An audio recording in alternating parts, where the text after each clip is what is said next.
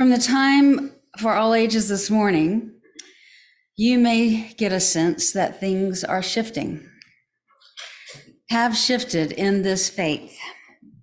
It has been an ongoing journey, but we are at this moment.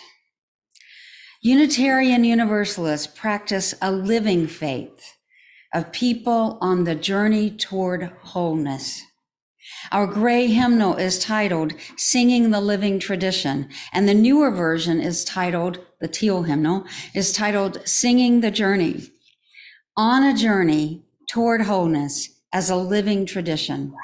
In the works are a new hymnal, I hear. I'm not sure when it will be published. Built into the 33 pages of the UUA bylaws is the mandate that Article 2, the principles and purposes, must be revisited every 15 years. So seriously do we take that we are a living tradition. The Article 2 Study Commission has been working on this since 2020. They have offered opportunities for individuals to share their thoughts several times. The Article 2 draft has been presented, feedback has been solicited and given, it's been revised, drafts and proposals and wordsmithing and amendments have been and are being made. The vote will happen at this year's General Assembly, which will be online. We may be moving, if the vote goes, from the principles that we've had to these values that are not always, that are sort of always still in process, right? I gotta get better tape. We've had no less than 4 sermons that included the changes to Article 2 in the UUA bylaws. And this is not a sermon that's going to focus exclusively on Article 2, but it has to be mentioned because this Unitarian Universalist faith that we choose to practice is a living tradition.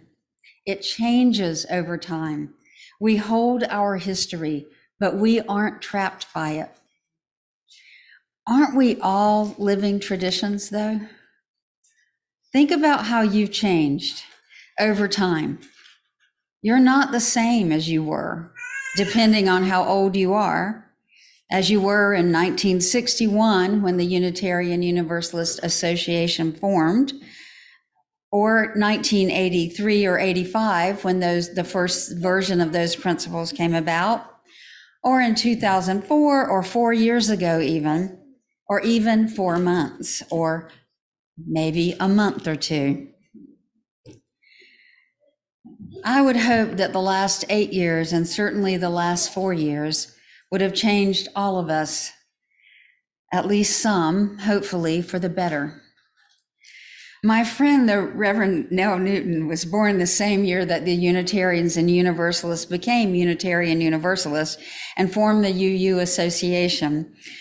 She talks about how she was 22 when a version of the principles was adopted, and she has a great visual for why we should change and have new things and move from these principles that we have now to the values. She says that when she was 22, she was rocking those parachute pants that she used to wear. But 40 years later, she's not still wearing those same pants. And what about you? Whatever age you are, think back to 5, 10, 20, 40 years ago or months ago. Think about how you've changed, how you are a living tradition, how you have evolved. Someone said to me this week, I'm not the same as I was 4 years ago, or any of us. We aren't wearing the same clothes that we were then, probably. I still have a few pieces that I go back to every now and then, but not parachute pants. What is it for you? What comes to mind when you think about where you were then? Big 80s hair, 90s scrunchies. Apparently they're back in. Leisure suits. You can go back to the vestibule if it feels less like you're on display. You just go to the back and hang, it's fine. We change. We're a living tradition of human life. Our cells change, they renew, they refresh, they die out, they grow back. Our bodies change, our minds change. The metaphorical clothes no longer fit. We grow deeper in our understanding and wider perhaps in the meaning that we make of the world. The world has changed and we change with it. That's why I'm excited that Article 2 will take the form of values now. It incorporates all of the principles, you heard those today, but it gives us a chance to experience this faith in a different way and to deepen our understanding of it. Already there are things that are being created. There's something called JetPig. We're going to introduce that later, not today, so stay tuned. But lots of creativity, new materials, ways of thinking can come forward from this. The question is, who do we want to be? Who do we want to be now? Who do you want to be now? I've heard more than one person recently talk about how things were 60 years ago. Can you believe it's been that long? When there was such forward movement, people were working for civil rights, women's rights, and soon after, the rights of the LGBTQ plus community, making such progress toward equality. It's hard to see all that has been accomplished and think that the progress, also known as rights, is eroding away, especially when many Unitarian Universalists throughout history were at the forefront of those movements. But we still can be there. We still have a place in the world. All of us here in this room. Now our task is to look to the future of our world and who we are called to become. What is the new work that we must do? Who do we want to be? Paula Gribble is a Unitarian Universalist Director of Lifespan Religious Education in Charlotte. And she writes, just like everything in the world, we must change with the changing times, a living tradition, one that continues to change, grow, build, and rebuild. It's one of the key things that Unitarian Universalists offers that other faith traditions may not. We are not stuck in the words of yesteryear. We are not held accountable for long lost prophets or tied down by a creed or bound to one ancient text. We are accountable for our actions, set free with our beliefs and bound by humanity and love. The great James Luther Adams, sometimes called the father of liberal religion, said this: religious liberalism depends on the principle that revelation is continuous. Our religious tradition is a living tradition because we are always learning new truths about ourselves and new truths about this faith. It reminds me of a quote I've carried with me since my 20s. It has not gone out of style for me.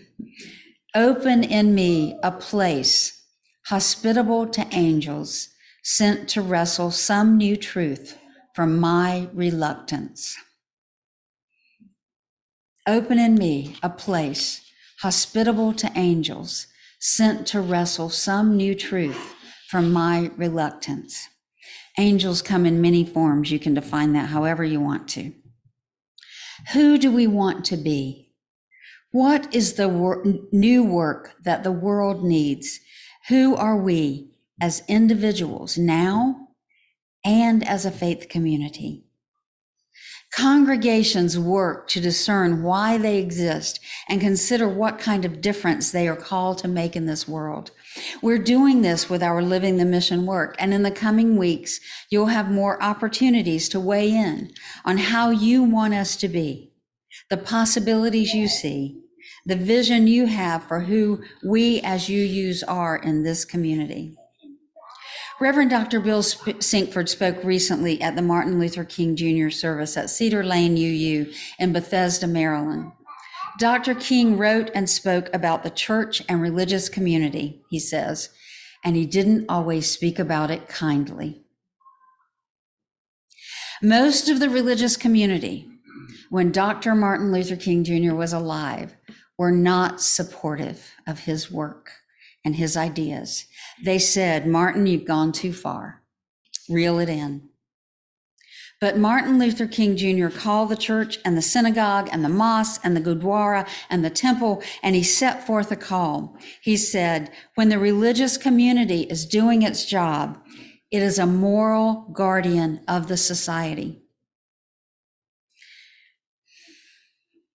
A moral guardian of the society. He said that the religious community should be headlights pointing the way toward the beloved community, not tail lights looking toward the past and all of the shortcomings of the past. But instead, religious communities point the way.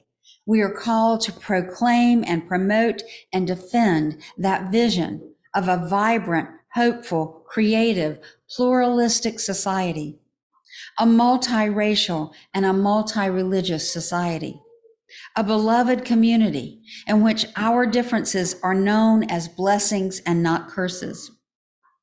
Our particular identities and cultures and practices, writes Sinkford, those things that make us who we are, our engagement with one another as a source of creative strength, sparking creativity as we engage. Our various colors and cultures are not a problem. They are the doorway to a solution. Bill Sinkford.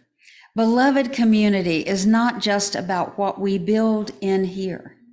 It's mostly about what we build out there in conjunction with the larger world and the larger Loudoun community. The beloved community is everyone. I will confess to you that I have found interfaith work, multi-religious work, to be difficult most of the time. And I'm a minister. But it's even more difficult since mid-October. Living with a Jewish man who also happens to be a UU minister, a person who carries the Holocaust in his cells, not to mention what it was like for him growing up, has been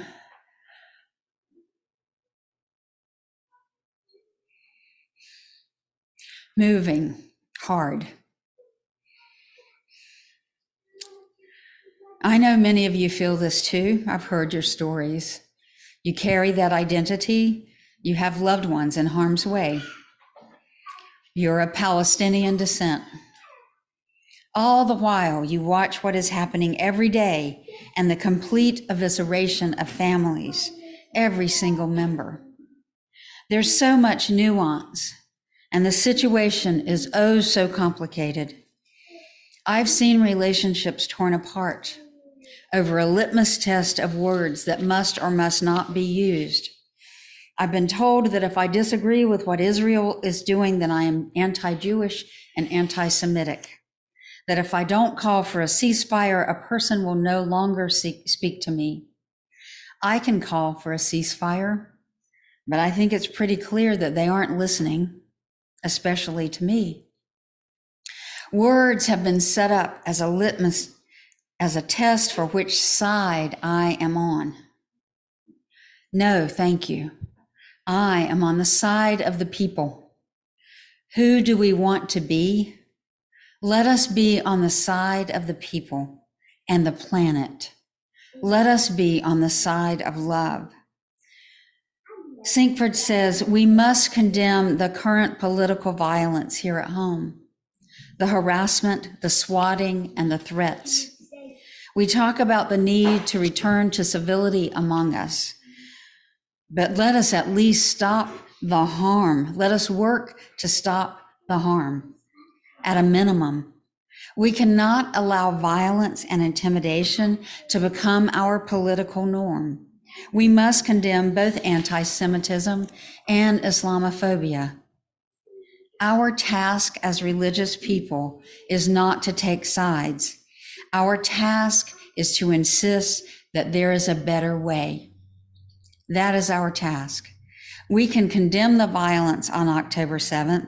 We can condemn the violence in Gaza. More violence is not the path to peace, not the path to justice, and not the path to anyone's safety. The end is reconciliation. The end is redemption. The end is beloved community. This is love. Big L love, working in our lives. This is the love that may be our salvation, the love at the center of this faith. This love is a choice we have to make because of our faith. Perhaps it is the only choice that can save us now. Bill Sinkford and MLK, and a little bit of me. So I invite you now to take this question with you. Who would love have us be? Who would love have us be in these days? Your response matters here to that question. I invite you to take it with you and ponder it in your heart and bring it back here, returning again in love. Blessed be and amen.